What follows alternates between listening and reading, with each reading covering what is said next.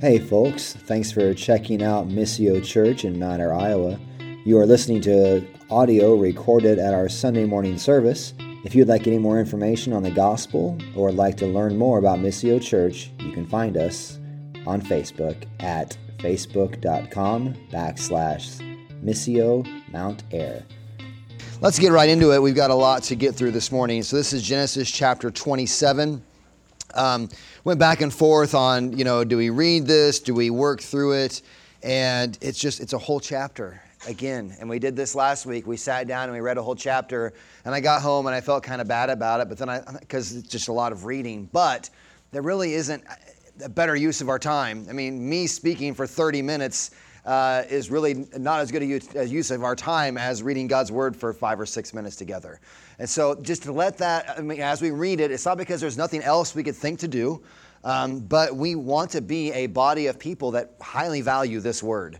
And so that means if we take long segments of our service and just read the text together, that's accomplishing our purpose at treasuring God's Word to us. So this is Genesis chapter 27, if you want to follow along with me. Genesis 27. When Isaac was old and his eyes were dim so that he could not see, he called Esau his older son and said to him, "My son." And he answered, "Here I am." He said, "Behold, I am old. I do not know the day of my death. Now then, take your weapons, your quiver and your bow, and go out to the field and hunt game for me, and prepare for me delicious food, such as I love, and bring it to me so that I may eat, that my soul may bless you before I die." Now, Rebekah was listening when Isaac spoke to his son Esau. So when Esau went to the field to hunt for game and bring it, Rebekah said to her son Jacob, "I heard your father speak to your brother Esau. Bring me game and prepare for me delicious food, that I may eat it and bless you before the Lord before I die. Now therefore, my son, obey my voice as I command you. Go to the flock and bring me 2 good young goats, so that I may prepare from them delicious food for your father, such as he loves. And you shall bring it to your father to eat, so that he may bless you before he dies." But Jacob said to Rebekah his mother, "Behold, my brother Esau is a hairy man, and I am a smooth man. Perhaps my father will feel me, and I shall seem to be mocking him and bring a curse upon myself and not a blessing." His mother said to him, "Let your curse be on me, my son. Only obey my voice and go bring them to me." So he went and took them and brought them to his mother, and his mother prepared delicious food, such as his father loved. Then Rebekah took the best garments of Esau, her older son, which were with her in the house, and put them on Jacob, her younger son. And the skins of the young goats she put on his hands, and on the smooth part of his neck.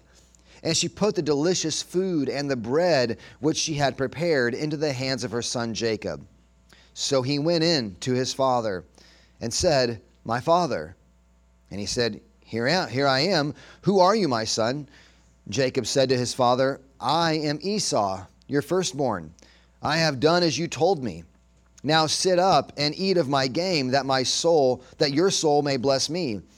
But Isaac said to his son, "How is it that you have found it so quickly, my son?" He answered, "Because the Lord your God granted me success." Then Isaac said to Jacob, "Please come near, that I may feel you, my son, to know whether you are really my son Esau or not." So Jacob went near to Isaac his father, who felt him, and said, "The voice is Jacob's voice, but the hands are the hands of Esau." And he did not recognize him, because his hands were hairy like his brother Esau's hands. So he blessed him. He said, "Are you really my son Esau?" He answered, "I am." Then he said, "Bring it near to me, that I may eat of my son's game and bless you." So he brought it near to him, and he ate. And he brought him wine, and he drank. Then his father Isaac said to him, "Come near and kiss me, my son." So he came near and kissed him. And Isaac smelled the smell of his garments and blessed him and said, "See, the smell of my son is as the smell of a field that the Lord has blessed. May God give you of the dew of heaven and of the fatness of the earth and plenty of grain and wine. Let peoples serve you and nations bow down to you. Be Lord over your brothers, and may your mother's sons bow down to you. Cursed be everyone who curses you, and blessed be everyone who blesses you." As soon as Isaac had finished blessing Jacob, when Jacob had scarcely gone out from the presence of Isaac his father, Esau his brother came in from his hunting. He also prepared delicious food and brought it to his father, and said to his father, "Let my father arise and eat of his son's game, that you may bless me." His father Isaac said to him, "Who are you?" He answered, "I am your son, your firstborn Esau." Then Isaac trembled very violently and said, "Who was it then that hunted game and brought it to me? And I ate it all before you came, and I have blessed him. Yes, and he shall be blessed." As soon as Esau heard the words of his father, he cried out with an exceedingly great and bitter cry, and said to his father, "Bless me, even me also, O my father." But he said, "Your brother came deceitfully, and he has taken away your blessing." Esau said, "Is he not rightly named Jacob? For he has cheated me these 2 times. He took away my birthright, and behold, now he has taken away my blessing." Then he said, "Have you not reserved a blessing for me?" Isaac answered and said to Esau, "Behold, I have made him lord over you, and all his brothers I have given to him for servants, and with grain and wine I have sustained him. What then can I do for you, my son?" Esau said to his father, "Have you but one blessing, my father? Bless me, even me also, O my father." And Esau lifted up his voice and wept. Then Isaac his father answered and said to him, "Behold, away from the fatness of the earth shall your dwelling be, and away from the dew of heaven on high. By your sword you shall live, and you shall serve your brother. But when you grow restless, you shall break his yoke from your neck." Now Esau hated Jacob because of the blessing with which his father had blessed him. And Esau said to him, "The days of mourning for my father are approaching. Then I will kill my brother Jacob." But the words of Esau, her older son, were told to Rebekah. So she sent and called Jacob, her younger son, and said to him, "Behold, your brother Esau comforts himself about you by planning to kill you. Now therefore, my son, obey my voice. Arise, flee to Laban, my brother in Haran, and stay there with him until your brother's fury turns away, until your brother's anger turns away from you, and he forgets what you have done to him. Then I will send and bring you from there. Why should I be bereft of you both in one day?" Then Rebekah said to Isaac, "I loathe my life because of the Hittite women. If Jacob marries one of the Hittite women like these, one of the women of the land, what good will my life be to me?" The grass withers, the flower fades, the word of our God stands forever. So some stories are just messy. We're not going to rehash. I think that story tells so well, is recorded so vividly. We don't need to hash out the details all that much. We get the deception that has occurred here, right? Of Isaac is old, and now I'm going to rehash it. Isaac is old and blind and can't see, but he wants to bless Esau. Rebekah overhears it. Jacob instead prepares the food, brings it in, is very deceitful, gets the blessing from his father, Isaac, and then Esau comes in, and what in the world has happened? He's lost his blessing because of the deceit of Jacob. Obviously very angry. Jacob then is sent away, which will be very important for our stories in the next coming weeks. Jacob is sent away to find a bride for himself away from where Isaac and Rebekah are. And so sometimes some stories, they are just really messy. You know, often we get really clean characters in stories. Like Voldemort, like he is clearly a bad guy, right? There's no like redeeming character about him. Now we have like the Wicked Witch of the West. Now from when I watched the movie, she's clearly a bad character. Now I understand Wicked exists, but in my mind, that's a totally different timeline. And for some of you, you're like, I have no idea what you're even talking about. Anyway, okay, I won't go with the Wicked and the Wicked Witch of the West. But there are also very good characters. Belle from Beauty and the Beast is pure and perfect and wonderful, right? There's nothing but good in Belle. No one's agreeing with any of my illustrations this morning, my ideas, okay? Palpatine is obviously secretive and wicked and awful, right? Emperor Palpatine the whole way along. William Wallace in Braveheart, all right? And at least in the movie Braveheart. I don't go to the historical character, maybe. But William Wallace is motivated by love and intelligence and integrity and country and all that. He's this great, strong, wonderful character, right? But those are some obvious, clear characters. Really good or really bad. And those things do exist. But far more often, in really good stories, people are really messy. People are really messy. For instance, this is so risky with pop culture references. Kylo Ren. Kylo Ren, Star Wars. Is Kylo Ren a good guy or a bad guy? I love Kylo Ren. Ben Solo. And some of you, if you don't know the Star Wars stuff, I'm sorry. You're really missing out. They're great stories. But Ben Solo murders his own father. He kills Han Solo. Spoiler alert, if you haven't seen him, now I've just ruined it for you. He's a terrible character. He kills his own father. That's horrible, right? That's Ben Solo for you. That's Kylo Ren, Han Solo's son. He murders him. And then you go through the movie, right? And at the end, he awakens to he realizes how dark the dark side is, and he tries to kill Rey, but then he ends up saving Rey. He actually ends up laying his life down through the power of the Force, and sacrifices himself, giving Rey his life force that she might live and he would die. And he's this heroic figure, but he's a mess. He's a mess. Great things happen through him and terrible things happen through him. And this is more to reality. This is the way life often is. Are there heroes or are there bad guys? Well, there are heroes and there are bad guys. And in the midst, there's just lots of heroic moments and lots of really bad moments. And it ends up getting all mixed together. Life is very complex. Well, in our narrative for this morning, we realize that really hasn't changed for thousands of years. That these individuals in our Bible who are great heroes of the faith, like we talked about last week, Isaac is commended in Hebrews 11:20-ish, I think. Isaac is commended that by faith, Isaac blessed Jacob and Esau. And you read this story and you're like, boy, that is an interpretation of what Isaac did there, that by faith, he is this heroic figure, but man, what a mess. Characters in stories are complex. When we read fictional depictions in movies and books and wherever, they're complex because they're reflecting real life. We read stories of real life, and what we find out, they're fairly complex.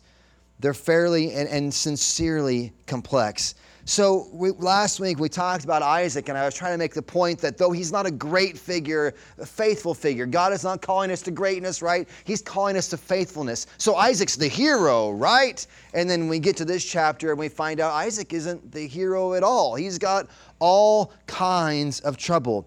In fact, what's so confusing about this chapter is there's not a heroic figure in the story.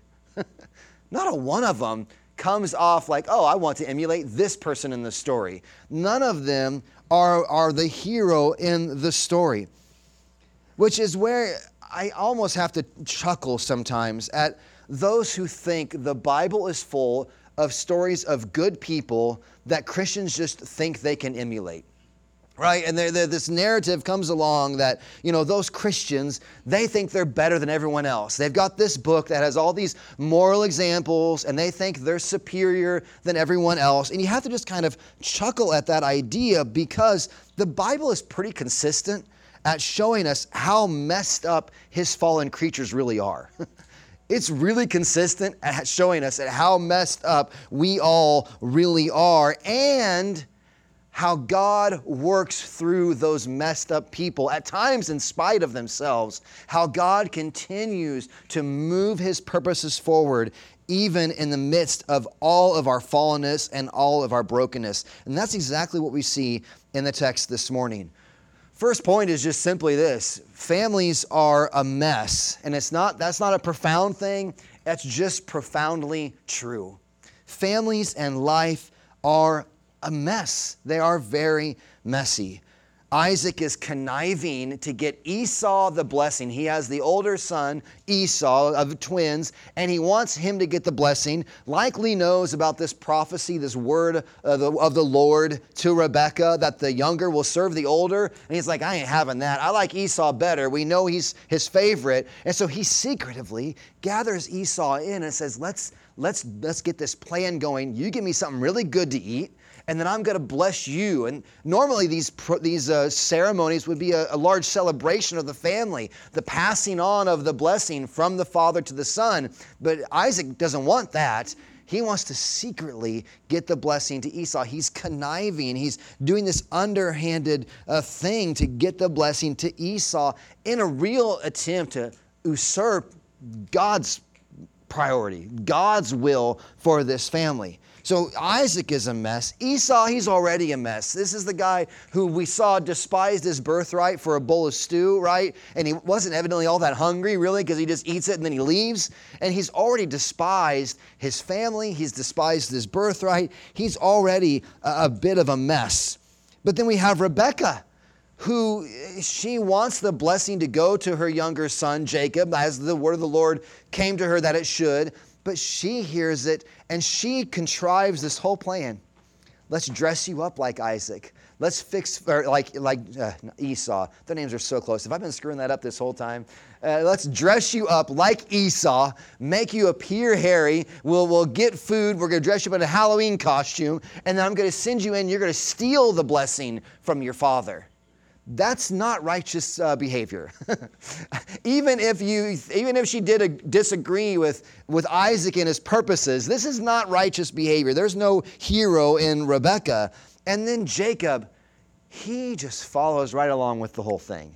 Just no concern from him. Like, his only concern is, what if we got caught? Which is a familiar concern that we often have. Well, not that there's any problem with like deceiving his father or lying. And Jacob actually blasphemes here. I mean, really, he violates the commandment to not take the Lord your God's name in vain, because he says to his father when he asks him, right, how did you get it so quick? He says to Isaac, your Lord, the Lord God helped me get this food. That's plain dangerous right there. That is not righteous. That is not heroic. He lies and he invokes God's name, that God actually helped me do this. There's no heroes in this story. There's no heroes in this story. This family is all messed up. And maybe you can look down your nose at them if you close your eyes to yourself, but maybe you can relate. Maybe you can feel a spark of compassion. Maybe you ought to. This is really a broken world, and not just in the big meta realities of like, we know it's broken because there's sickness and disease, and we know it's broken because wars break out and innocent civilian lives are taken. We know the world is broken at this big meta level. And those are kind of safe things to confess. Boy, it's broken out there. But it's more dangerous when we have to say, you know what, it's broken right here. It's broken where I live. It's broken in my own heart. I'm messed up. And that is more dangerous. It's more personal. This is a broken world right down to every relationship. Husbands, you fail your wives. Wives, you fail your husbands. Parents, you fail your children. Children, you fail your parents. And there's brokenness all around, and there's all sorts of moments because we are broken, sinful creatures, that we are born dead in our trespasses and sins. This just multiplies and recreates over and over and over again. Of greatest significance is that every one of those failures is actually disobedience and sin against God. Not only do we fail one another, that those transgressions, that sinfulness is actually against God. So this is a messed up chapter. However, in the midst of a lot of unfaithfulness, God remains faithful to his promises. So this is one of the huge themes we've been repeating over and over again, right in Genesis, seeing all of these messed up characters, that in the midst of a lot of unfaithfulness, God remains faithful to his purposes. Why do we keep returning to this idea? Because it's one of the main ideas really of the whole book. God performs his purposes.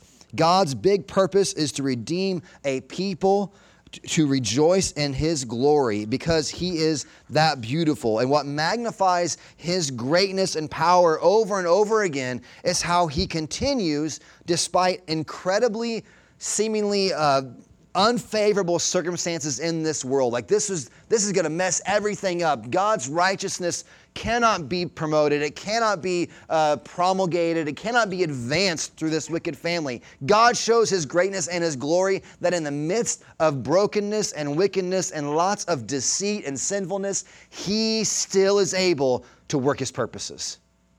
That's incredible. I could have 10,000 circumstances favorably lined up for me and still mess it up. Like I can have come home from work and have this great family environment where both my kids are great, my wife is great, all these, which is what usually almost always happens. Everyone gets along, everything's wonderful, and walk into all the stars aligning, and I can still mess the evening up by myself with everything going right, let alone if I walk in and everything's wrong and I walk into that situation. And God shows his glory in all these things going wrong, and yet they don't deter him from working his good purposes. You know, in the middle of this text here, when Isaac figures out that Jacob has stolen his blessing, it says he trembles violently. Why? Why does he tremble violently? And there's lots of thoughts on that, but you know, it seems like there is this one commentator, almost, they called it Isaac's conversion, which I think is pushing it too far. But something incredible happens here, that Isaac realizes, I tried everything in my power to thwart God and what he was doing and giving the blessing to my kids. And in my very action of disobeying God, he did what he wanted to do. God performed his will, even in my very blatant and obvious efforts to trip God up from what he wanted to do. But God cannot be deterred. Isaac simply won't share in the joy of God working his purpose. So there's some interesting things going on here in that it isn't just that Isaac sees that God's purpose is going to go forward no matter what. There's a violent trembling because Isaac realizes that God is going to do his purposes, and he's not going to share in all of that joy because he worked against him. And we're going to come back to that here at the end. But this repeated failure in varying degrees from the heroes of the Bible, it builds this tension all through Genesis. Hero? No. Hero? No. Good guy? No, still all kinds of problems. This builds a tension that just goes throughout Scripture all the way until we keep looking and looking for someone to be the hero. Someone to live righteously, someone to live perfectly and actually accomplish and fulfill God's will. And they never appear, that is until Jesus. All right? All of these stories, all of this disappointment is pointing, it's highlighting to us, everyone's messing up, everyone's falling short. Who is going to actually fulfill God's will?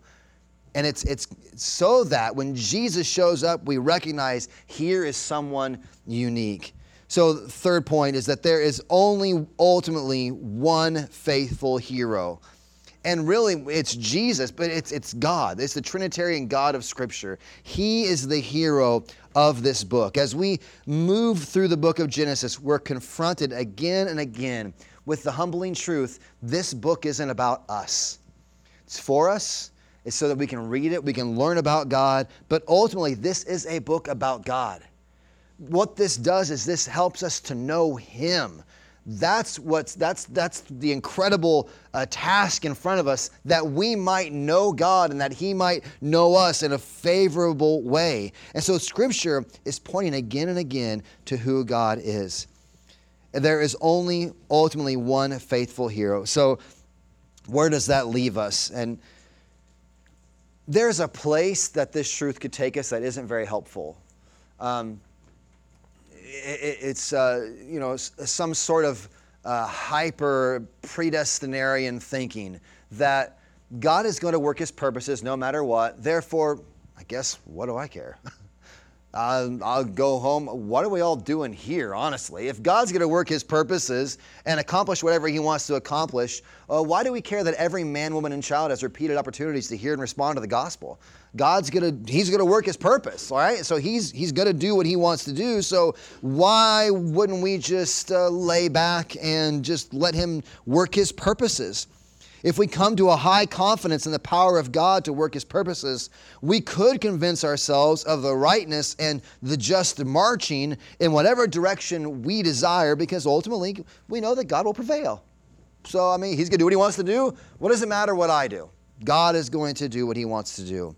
But this is where Isaac's violent trembling, we remember his violent trembling, because there is a problem with this. God will work his will. That is true. Like, he will work his purposes. The day is coming where every knee will bow in heaven, on earth, and under the earth and proclaim Jesus Christ is Lord to the glory of God the Father. That day is coming. God will work his purposes. But our joy in it, in the performance of his will, that is not guaranteed.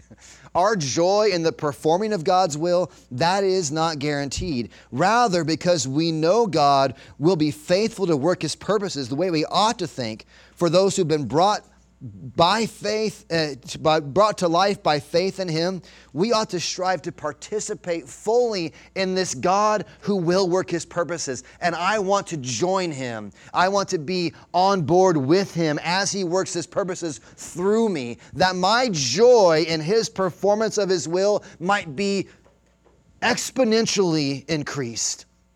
That the reason we want to live faithfully is not because God's purposes won't happen if we don't. We want to live faithfully because God's purposes will happen. And if we don't live faithfully, we will have diminished, at least, joy in the performance of his good works. So the anchor of God's faithfulness, it produces faithfulness in his people. This is what we see brought about in God's people through his faithfulness to save us in Christ. If you look at Romans chapter 5, we won't spend much time here because we're quickly running out of time. But Romans 5, just this chapter about the great justification that we have. Therefore, since we have been justified by faith, there's this beautiful gospel truth that though we have not lived righteously, though we all are messed up, though we have sinned and transgressed against God and deserve his justice and his judgment, right? He sent Christ, who did not sin like we did, who took our punishment upon himself, so that each one of us in this room this morning, confessing, repenting, turning from our sin and trusting in Christ, might be reconciled to this God, might be justified, made righteous with this God, and have peace with him. So all this is going on in Romans chapter 5. And you look down here at the end, therefore as one trespass led to condemnation for all men, so one act of righteousness leads to justification and life for all men. For as by the one man's disobedience the many were made sinners, speaking of Adam, so by the one man's obedience, speaking of Jesus, the many will be made righteous.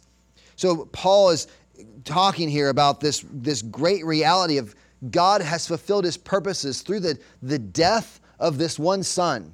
Jesus is born and lives his life and ministers, and then he is crucified in a great, terrible turn of events. Right? Because this is the murder of the Son of God. Acts chapter 2 tells us that they contrived to murder the Son of God, yet it was by the definite foreknowledge and plan of God. That God, in the crucifixion of the Son of God, we see through horrible, hard circumstances, God yet performing his good purpose.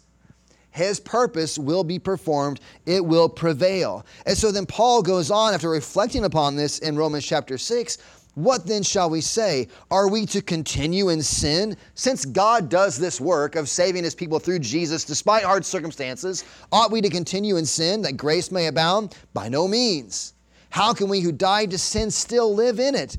Do you not know that all of us who have been baptized into Christ were baptized into his death? We were buried therefore with him by baptism into death, in order that, just as Christ was raised from the dead by the glory of the Father, we too might walk in newness of life. God's perfect purpose is fulfilled. He has redeemed a people for himself. we ought to not then just march and do whatever we want to do, but we ought to endeavor that because of His great faithfulness, God, help me be faithful, that I might join you in your purposes in this world. God will work His purposes, and praise Him for that. Will we participate gladly in them? That is the question. Will we be the means through which God moves in the world? Will our lives glorify Him and find our highest joy in Him? And the Church of Jesus Christ has always been an assembly of those who were convinced of these great things, the faithfulness of God and the consequential faithfulness of His people. So what? If families and people are broken, that means we are too. God is faithful. He will perform His purposes. He calls us to faithfulness, and we fall short. Therefore, a category that must exist for our faithfulness is the category of repentance. Does regular repentance exist in your life? Would your spouse, your children, or close friends say that repentance is a regular activity in your life? Repentance towards God can be quite cheap at times. I repent to God all the time. Have you ever apologized and repented to somebody that you've wronged face to face? Parents, have you ever repented to your children when you've wronged them? Children, have you ever repented to your parents when you've wronged them? I'm sorry that I did such and such a thing. I don't want to do that anymore. Does repentance exist in your life? If you know this God to be a faithful God and you want to live faithful to Him, part of that faithfulness is admitting where I have fallen short and repenting. The good news is that there is forgiveness and reconciliation, not always between individuals here on earth, but as Christians we're called to forgive them, but for all who repent and look to Christ, God forgives them and makes them new. Which lastly brings us to the call to live faithfully, grounded ultimately in God's faithfulness. Your children don't need you to convince them. They need you to be faithful to God and to trust in His faithfulness.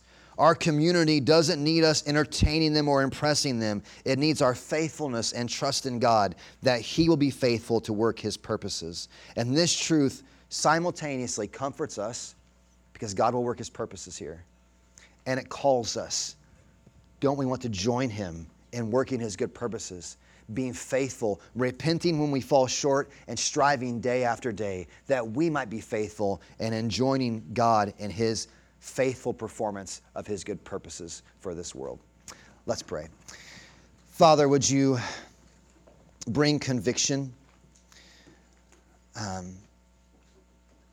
as we look at the sinfulness of this world, and as we look hopefully at the sinfulness of our own hearts, God, I pray that, Father, it would be fruitful and not just bringing discouragement or despondency, but a realization that, God, that the call is to repent and to turn to Christ, that everyone who calls upon the name of the Lord will be saved.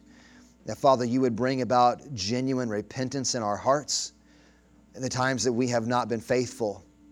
And that, God, that would be a source of provoking, that as we know you are faithful to perform your will. God, you, at the end of it all, your purposes for Mount Air, your purposes for this county, they will reach their appointed end.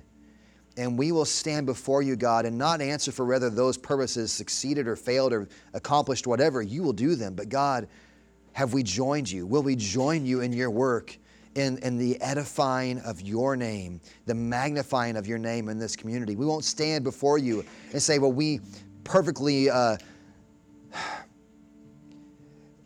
convinced our kids or friends or family members to trust in you. But God, have we been faithful to point to you? Have we been faithful to repent when we've messed up, and yet faithful to live for you and to edify you and to glorify your name among them?